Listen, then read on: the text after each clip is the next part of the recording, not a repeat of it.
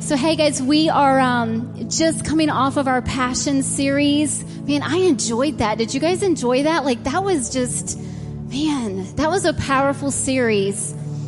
And we ended it last week with talking about the resurrection of Christ. And if we continue to read into Acts, we see that the followers of Christ are then filled with the Holy Spirit, and they're empowered with boldness and with power to carry out what God's called them to do. And we see where the early church is beginning to take shape. It's beginning to form for the first time without Jesus being physically there with them. Do you think they were a little nervous? Like, where do we go from here? Maybe so, but I think when the Holy Spirit showed up, things changed. And so I think when we're trying to figure out what our modern day church should look like, that the early church had a good example for us. Not that they had it all together, because we know that they were only human, they weren't perfect. But these were people that the core group had spent time with Jesus. They'd spent time listening to him. They'd seen him teaching. They'd seen him heal. I think they had a pretty good grasp on what Jesus's idea of his church should look like from this point moving forward. And so that's what we're going to talk about this morning. And so I want you guys to stand up with me one more time here. Trust me, you're going to have some time to sit down. I've got 8 pages of notes for you this morning. I'm excited about what God's put on my heart to share with you guys today. And we're going to start in Acts chapter 2, verse 42. You guys let me know when you're ready. All right. And they devoted themselves to the apostles' teaching and the fellowship, to the breaking of bread and the prayers. And awe came upon every soul, and many wonders and signs were being done through the apostles. And all who believed were together and had all things in common. And they were selling their possessions and belongings and distributing the proceeds to all as any had need. And day by day, attending the temple together and breaking bread in their homes, they received their food with glad and generous hearts, praising God and having favor with all the people. And the Lord added to their number day by day those who were being saved. Let's pray. Father God, we thank you for your word that leads and guides us. Holy Spirit, we invite you to just do something new in us today. May we be changed by your word today. May we be transformed by your word today, God. God, I pray that you open our ears, open our hearts, make us willing to receive what you have for us, that we would walk out these doors changed and different, changed by your Holy Spirit. We thank you for that, God.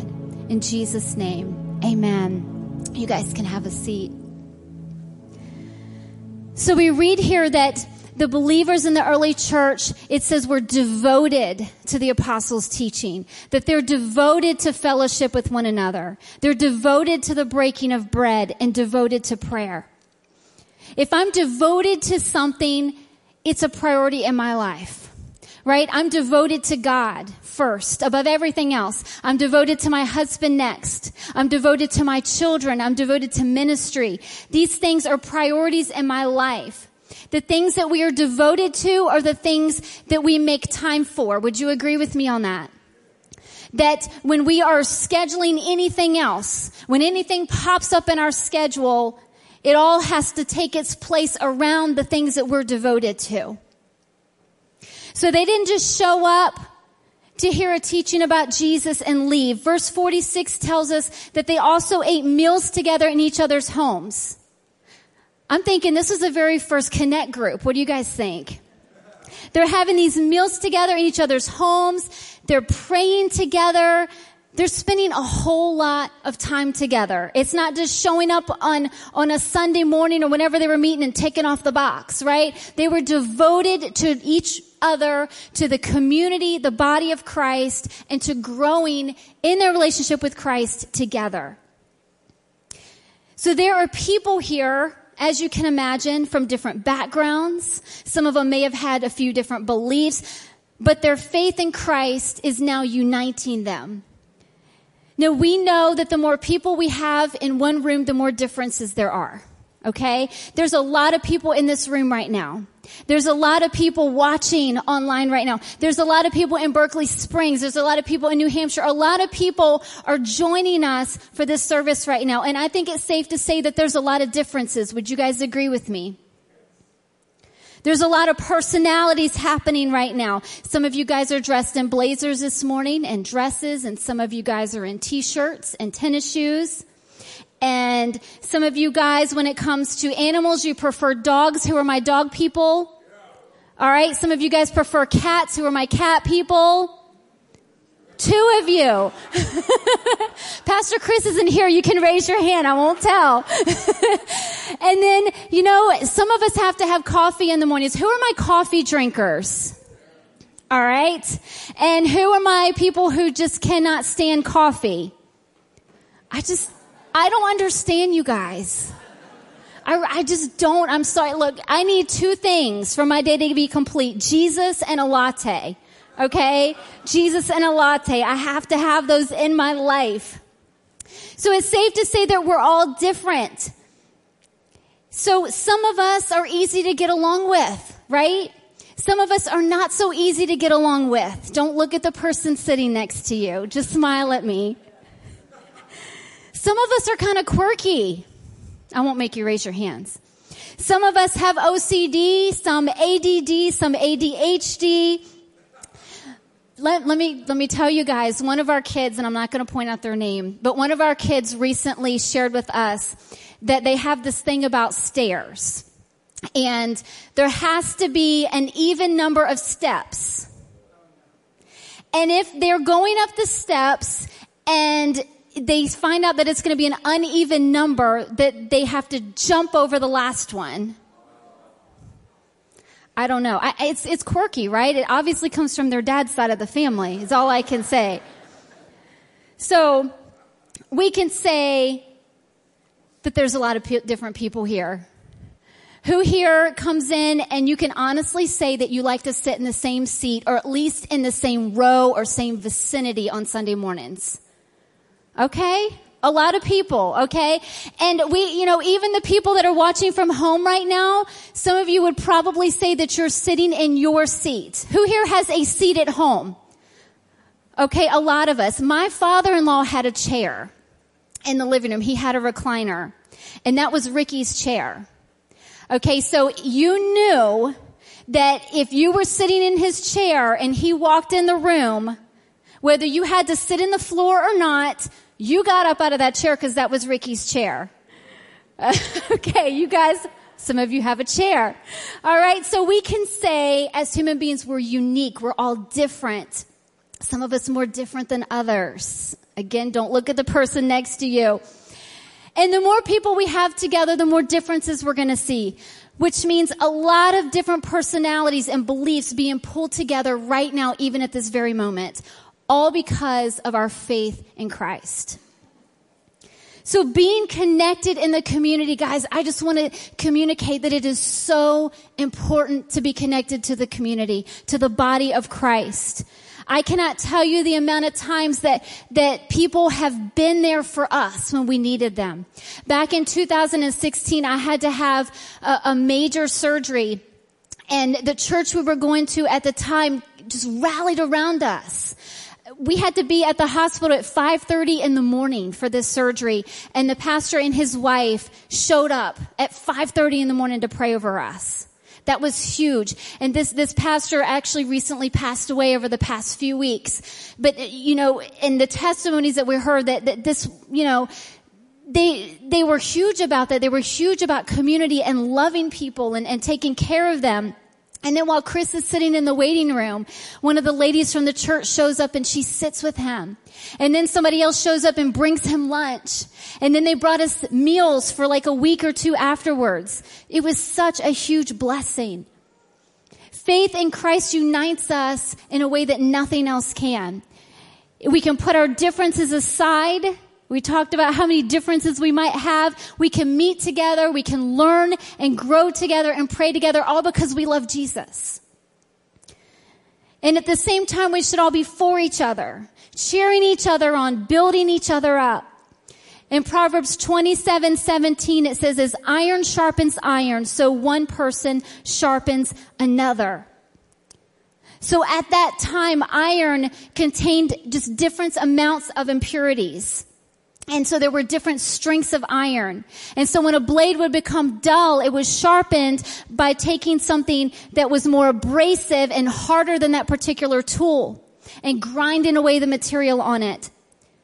So we know that over time, a knife blade is going to become dull if we don't keep it sharp, if we don't regularly maintain it and sharpen it on a regular basis. So what do we do if we're in the kitchen and we pull a knife out of the drawer and we go to cut a tomato and it's dull and it does nothing but make an indentation in the skin? And trust me, I know because I have a drawer full of dull knives. What do? We toss it back in the drawer, right? And we grab another one that's sharper. I don't know about you guys, but when the time comes for God to use me, I don't want to be found dull, right? I want to be sharp. I want to be on point. I want to be ready to be used by God when He's ready. I don't want to be thrown back in and replaced by somebody else. And so this passage is telling us that part of the process of staying sharp and being sharp and becoming sharp is being connected to other people in the body of Christ. Sometimes we need encouragement. Sometimes we need to be challenged. Sometimes we need someone to be a little abrasive. Would you agree? I know I do. And by doing that, our spiritual edge stays sharp. Hebrews 10:24 says, and let us consider how to stir one another up to love and good works, not neglecting to meet together as is the habit of some, but encouraging one another, and all the more as you see the day draw near. So we know that the Bible tells us we should love one another. This passage is telling us that in order for us to grow to the point that we love people the way that we should, and that we're doing what He's called us to do, that we need to meet together in community. And it says to do this all the more as we see the day drawing near, because you guys would agree with me, this world just gets more evil every day. And this is saying all the more as the day draws near. He's saying you're going to need one another. You and I are going to need each other. We're going to need to stay sharp. We're going to need the encouragement that each other provides. But one of the problems that we can easily run into within our community is comparison. Anybody run into that? Comparison can drive a wedge between a community of believers like you wouldn't believe. You've probably seen it happen. Maybe you've done it. I've been there. I can honestly say I have been there. I have compared myself with other people in the body of Christ. I have been jealous and envious of other people in the body of Christ. People that I saw God using. And I was like, you know what? That's a door I wanted open for myself. That's where I feel like I should be right now. And I was jealous and I would compare myself to them. If we were to back up to Matthew 18, this same core group of people that are leading this early church are being divided by comparisons at that time. Matthew 18 says, at the time that the disciples came to Jesus saying, who is the greatest in the kingdom of heaven? And calling to him a child, he put him in the midst of them and said, truly I say to you, unless you turn and become like little children, you will never enter the kingdom of heaven. Whoever humbles himself like this child is the greatest in the kingdom of heaven. At that time, they had taken their focus off of what Jesus was showing them, off of what God wanted them to do, and their focus was where? On themselves. And so if you and I were to leave this room and we were to go to the toddler room, you would see them all playing together, and not one of those kids is worried about social status. Not one of them. They don't care who was dropped off in a Bentley. They don't care who rode up in a hoopty, as we used to call it when I was younger, a hoopty car with their family. They don't care who's wearing brand new clothes, or maybe their clothes have been passed down through 12 siblings. It doesn't matter to them. It doesn't matter that the kid is a nose picker or glue eater. Any of you have glue eaters? So when I was going to church as a child, the church that I attended at the time was a private school.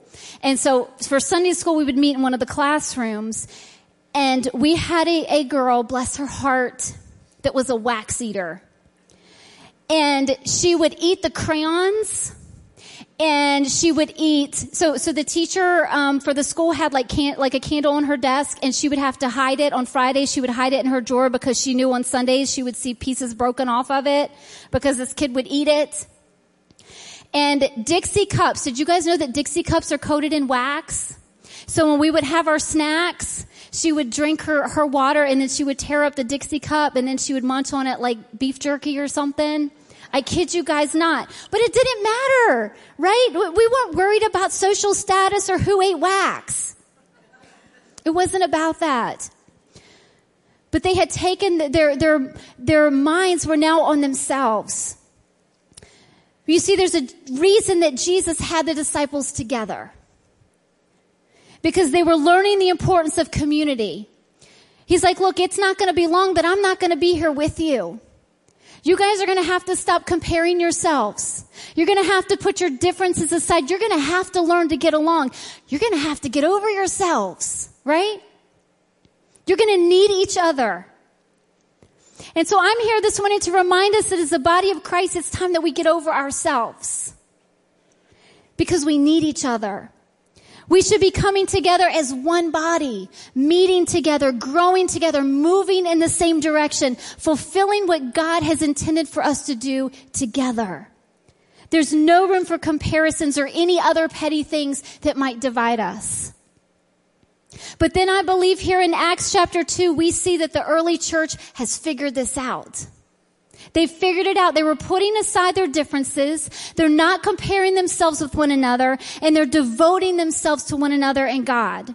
They are for each other. They're for the community as a whole.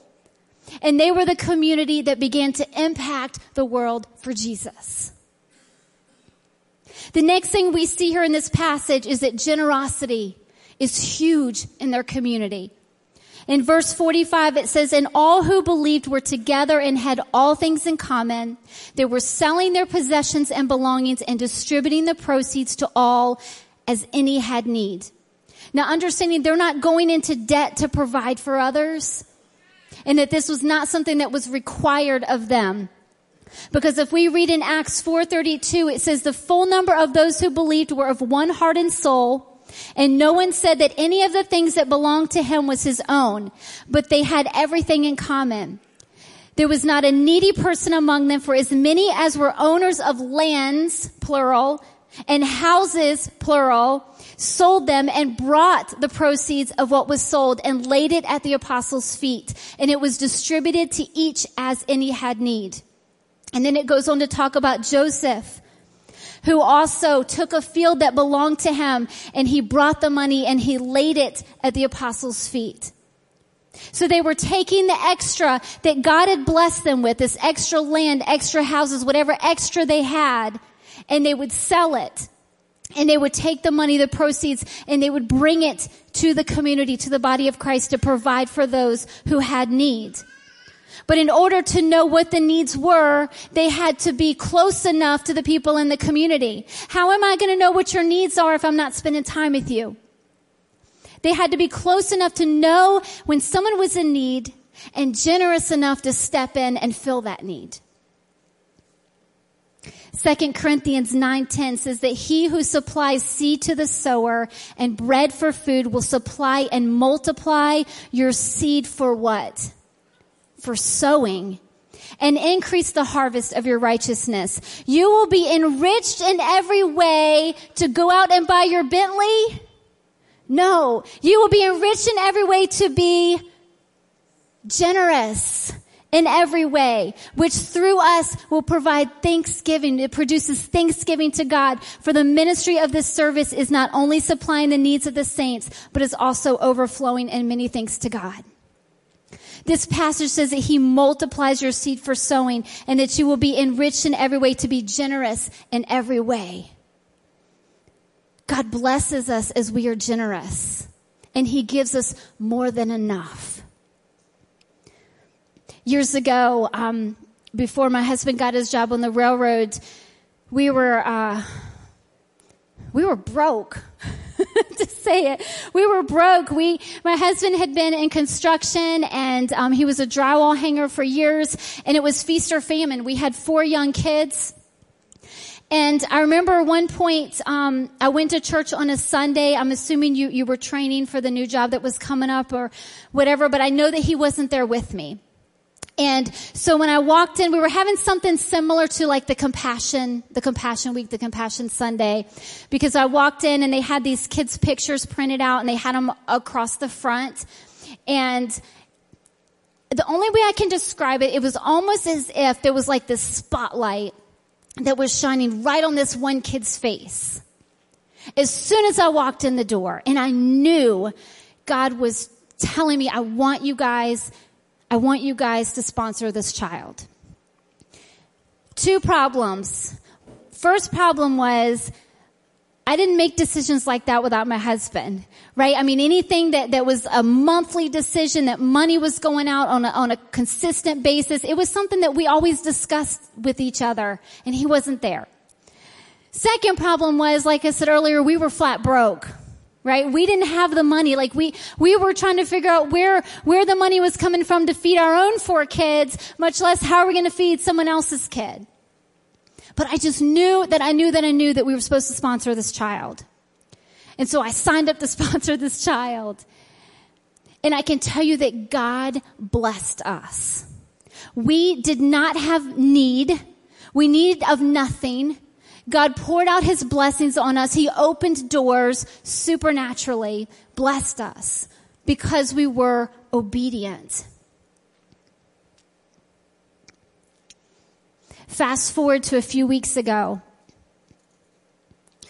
My husband, we were in the kitchen and he's like, you know what would be really cool? I think we should take like $100 and we should go into Berkeley Springs in town and just pay for some people's laundry at the laundromat. And just if they need prayer, we'll pray with them. But let's just go and just love on some people and just bless some people. And it wasn't 2 weeks go by. It was just a couple weeks after that. We get a letter in the mail and there's a check in there for $100. And the person said, do with this money whatever God has you to do with it. And he's like, I know exactly what we're supposed to do with that. And so we were able to bless some people that day. And I'm not sharing this with you. Please understand, for a pat on the back. I'm sharing this with you because there's power in our testimonies. And this is a testimony of how when you're obedient, God not only provides for you, but he continues to give you overflow to bless others.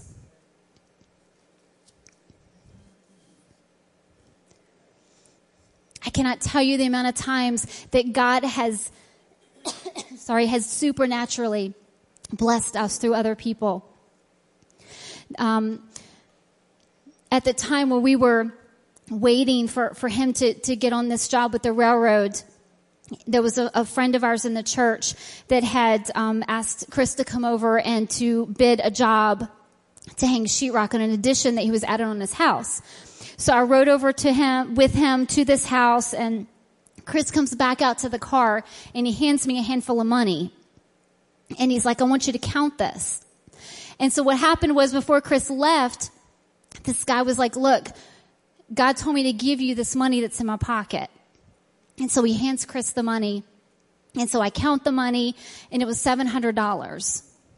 That might not sound a lot to some people, but for us it was huge. And he's like, I need to call him because I don't know that he knows how much money he gave us. And so he calls the guy and he's like, look, I know you said that God told you to give us the money that's in your pocket, but maybe you put your hand in the wrong pocket because there's a lot of money here. And the guy's like, no. He says, first of all, I don't want to know how much money it is. I don't know, and I don't want to know. God told me it's yours. And so not only that, but then when Chris finished the job, he paid him an extra $100 on top of what they'd already agreed with. That's just one example of how God blessed us. In Luke 6:33, it says, and if you do good to those who do good to you, what benefit is that to you? For even the sinners do the same. And if you lend to those from whom you expect to receive, what credit is that to you? Even sinners lend to sinners to get back the same amount. But love your enemies, do good and lend, expecting nothing in return, and your reward will be great, and you will be sons of the Most High, for he is kind to the ungrateful and the evil. God doesn't just call us to be generous to those who can return the favor. He doesn't call us to be generous to those that we really enjoy being around. Sometimes he calls us to be generous to those we may not like being around, to those who can't return the favor, or maybe even to those who wouldn't return the favor even if they could. The early church didn't pick and choose who they were going to be generous to according to their favorite people in the community. Verse 45, we read that they distributed the proceeds to all as any had need. True generosity reflects the condition of our hearts. The Bible tells us that God is looking for a cheerful giver. Jesus' ultimate act of generosity was to give his life for people who did not deserve it, for people who could never repay it, and for some who don't even admit that he exists. The ultimate act of generosity. And then if I read here in James 1:17 that says, every good and perfect gift is from above. All good things, everything good that I have comes from him. It all comes from him. So if it all comes from him, who am I to decide who does and does not deserve to be blessed with the overflow that he's placed in my hands? In Matthew 14, in verse 13 through 19, we see that there's a crowd of people that Jesus has been speaking to. And the disciples come to him and they're like, look, these people are hungry. You need to send them away so they can go to the villages and buy food for themselves. Jesus replies, he says, they don't need to go away. He says, you give them something to eat. And then they come back to Jesus like, oh, Jesus, we don't have, how are we going to feed all these people? We have 5 loaves of bread and 2 fish. Jesus says, bring it to me. He tells the crowd to sit down. He takes the 5 loaves, the 2 fish. He looks up to heaven. He blesses it. He breaks it. And then what does he do? He gives it to the disciples and has the disciples pass it out to the crowd. Jesus is the supplier. Jesus is the multiplier. Then he hands it to us. What are we going to do with what he's given us? What are you going to do with what he's put into your hands? Luke 6:38 says, give, and it will be given to you, pressed down, shaken together, running over. As we bless others, God supplies all of our needs and then more. What are we going to do with the more? Are we going to keep it all for ourselves? Or do we take the example of the early church and bless those that are in need? And then the last thing I want to point out from this passage is that this was not a closed group.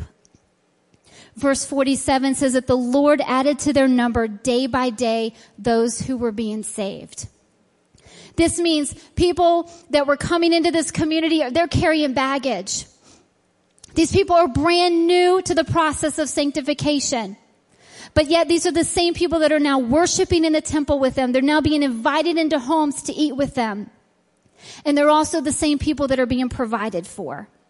They're not being rejected. They're not being pushed out. This passage says that the Lord added to their community daily, which means that they had to be ready and willing to accept into their community whoever it was that the Lord was adding. Are we as a church ready to open our doors wide to anyone and everyone that the Lord wants to add to our group? We live in a society where people are desperate to feel loved. People are desperate to feel valued, to feel noticed.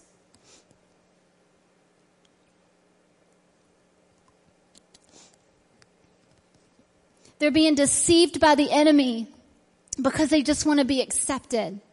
They want to be valued. They want to be a part of something important. And when they turn to the things of the world, when they turn to what the world offers, when they turn to sin, the world gives them a big cheer. Cheers them on. Good for you. Way to go. But unfortunately, over the years, the church as a whole, not Hope Community Church, but the church in general, has created a reputation for itself of only accepting those who have it all together.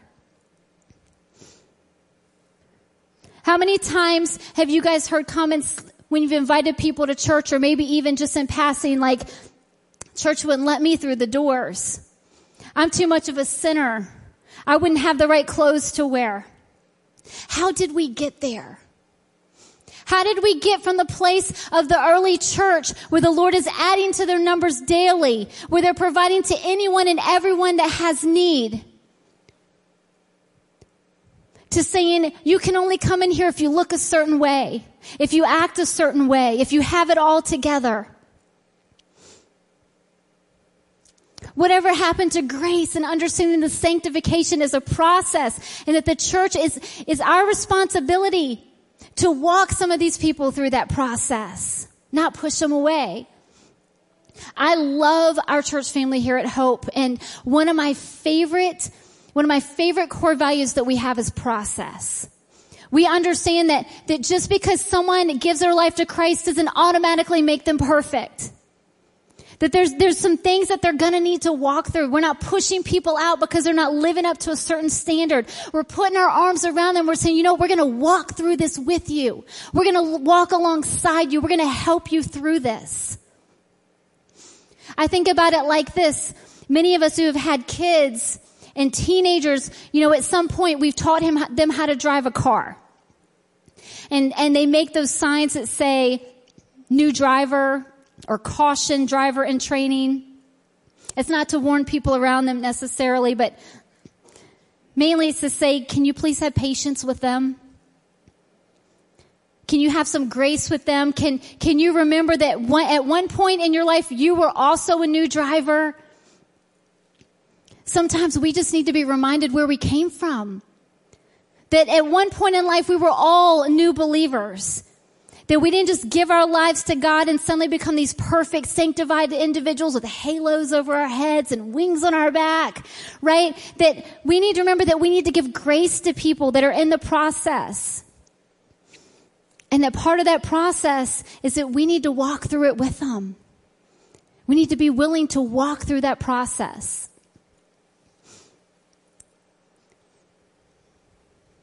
Years ago, my two brother-in-laws were out of town working at a job, and they decided on a Sunday morning that they were going to visit this church while they were out of town because they couldn't go to their home church. And so they walk in, and they're dressed nice, but they're wearing shorts. And they're kicked out of the church because they have shorts on. Now for them, guys who were, they were used to going to church, they had a solid, relationship with God, they kind of laughed it off and found another church to attend. But what really bothers me is I wonder how many people went through the same situation, how many people walked into that church and then walked out of that church and never walked through another church door after that.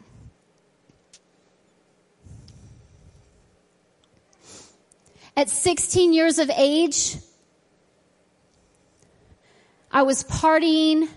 I had walked away from my relationship with God, making wrong decisions. I found out I was pregnant at 16. But for me, it was a wake-up call. Because I said, you know what? From this moment on, every decision that I make doesn't just affect me, but it now affects my child. And so I rededicated my life to Christ. I'm like, God, I want to go after you with all that I am because I now also have this child to bring up. And I'll never forget the first Sunday I go back into church. And I go and I sit down where my group of friends and I used to sit. And one of my friends that I had grown up with and known for years and years comes over and she sits down next to me. And I just happened to look over where she's looking, where her mom is sitting, and her mom is shaking her head like this. Don't sit by her. Suddenly, I wasn't good enough. Something had changed. I wasn't good enough anymore. And I'm not telling you this to feel sorry for me. I'm telling you this because this happens far too often. I had a solid support system. My parents were Christians. We had some people in the church that loved and helped me get my life back where it needed to be. But what about people in that situation that don't have that support system? We need to realize that as a body of Christ, we may be someone's only support system. That God sent them to us for a reason. We may be the only Christian community they have in their lives, and it would be really sad for us to push them away, back out into the world because it's the only place where they feel accepted. God's greatest commands are to love Him and love people. And that's going to include people that are difficult to love. People who look different than us. People who speak different than us. In 1 John 4:8, he lays it out and says, anyone who does not love does not know God, because God is love. God has called you and I to love people, to value them the way that He values them. He never asked us to be a screen door to our community, filtering who's allowed to come in, who we feel is good enough to come in. I think sometimes it's healthy to evaluate the way that we treat people that the Lord's adding to our own community. When is the last time that I was in the church lobby and I saw somebody walk in that I'd never seen before, and I went up and I greeted them and I welcomed them and I made them feel like they were at home and they were with a family? When's the last time I invited someone to come and sit with me? And trust me, I know it can be difficult, and we can say, well, that's what the greeters are for, right? But as followers of Christ, shouldn't hospitality be a lifestyle? Not just a job description that's filled once a month. With all the sin and hate going on in the world, shouldn't this be the one place that people can come in and find love and compassion and grace? There's people that are going to walk through these doors that are saying, God, this is it. God, I'm giving you one chance. I'm giving this church thing one shot. What are they going to experience when they get here? We need to ask ourselves, are we taking the time to make people feel welcome into our community of believers, or are we just hurrying to get to our seats? What does our silence communicate to the people around us? For me, as a pregnant 16-year-old girl, the silence of the people around me was deafening. We need to understand that our unspoken words can have just as much impact on someone as our spoken words. Are we noticing them and still leaving them out, or are we doing everything we can to make them feel a part of our family, of our church community? I'm going to invite the band to come up with me.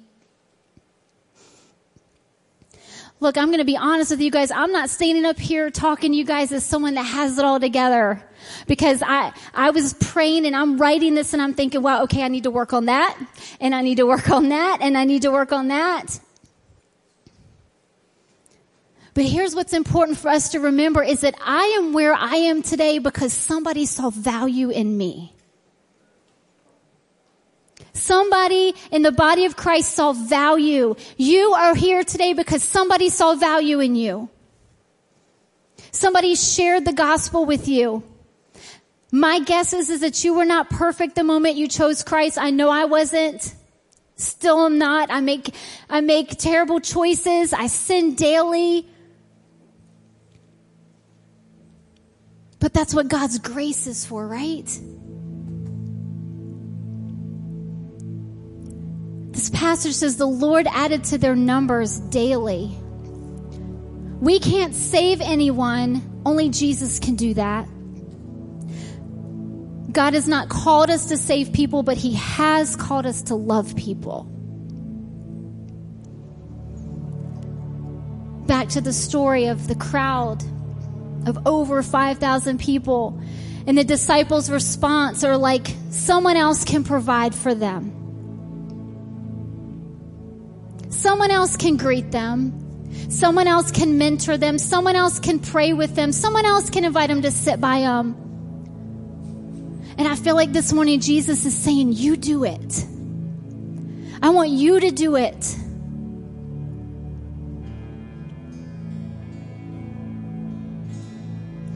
I want you to make them feel welcome. I want you to make them feel loved. I want you to make them feel loved and valued the same way that I love and value you.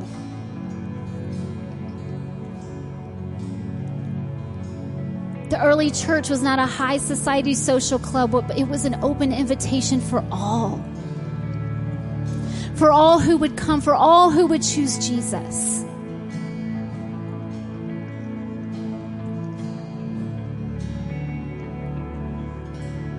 The Bible tells us to love God and love people. What does this look like to love this individual person at this very moment? What do they need most?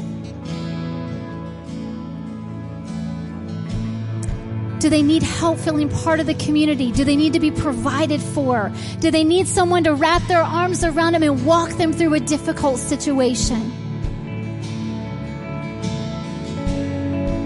Do they need help with the process? Guys, I know this can be difficult to do.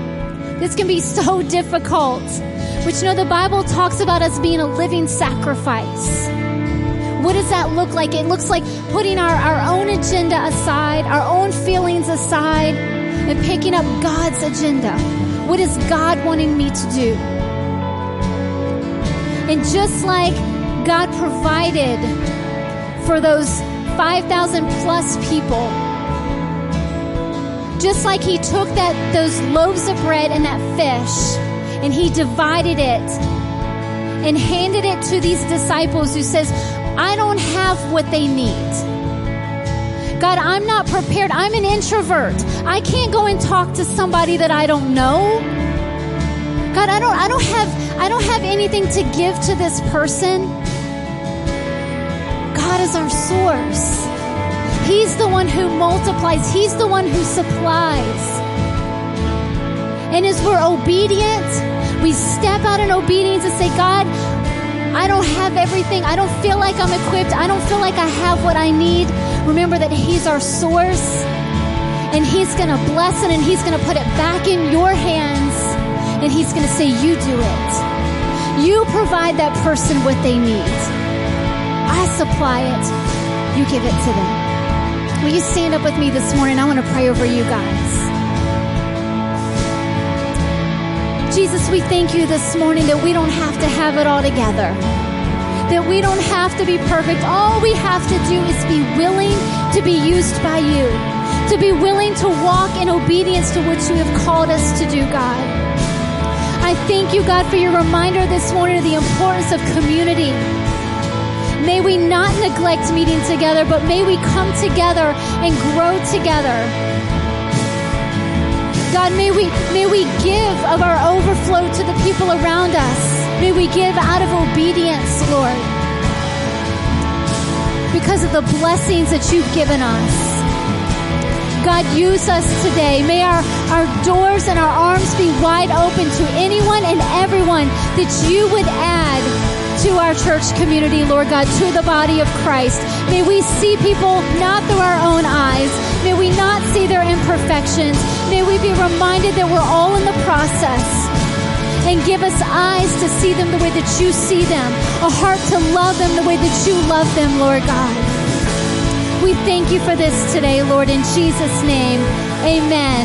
We love you guys. We hope to see you next week.